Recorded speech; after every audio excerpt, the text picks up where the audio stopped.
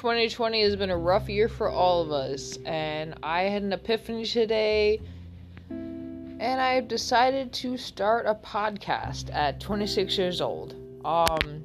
Maybe it's a little kind of a rough start, not a rough start, late start, and,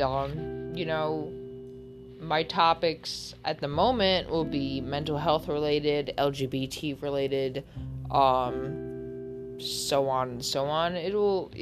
I'll get into it in 2021. This is my intro.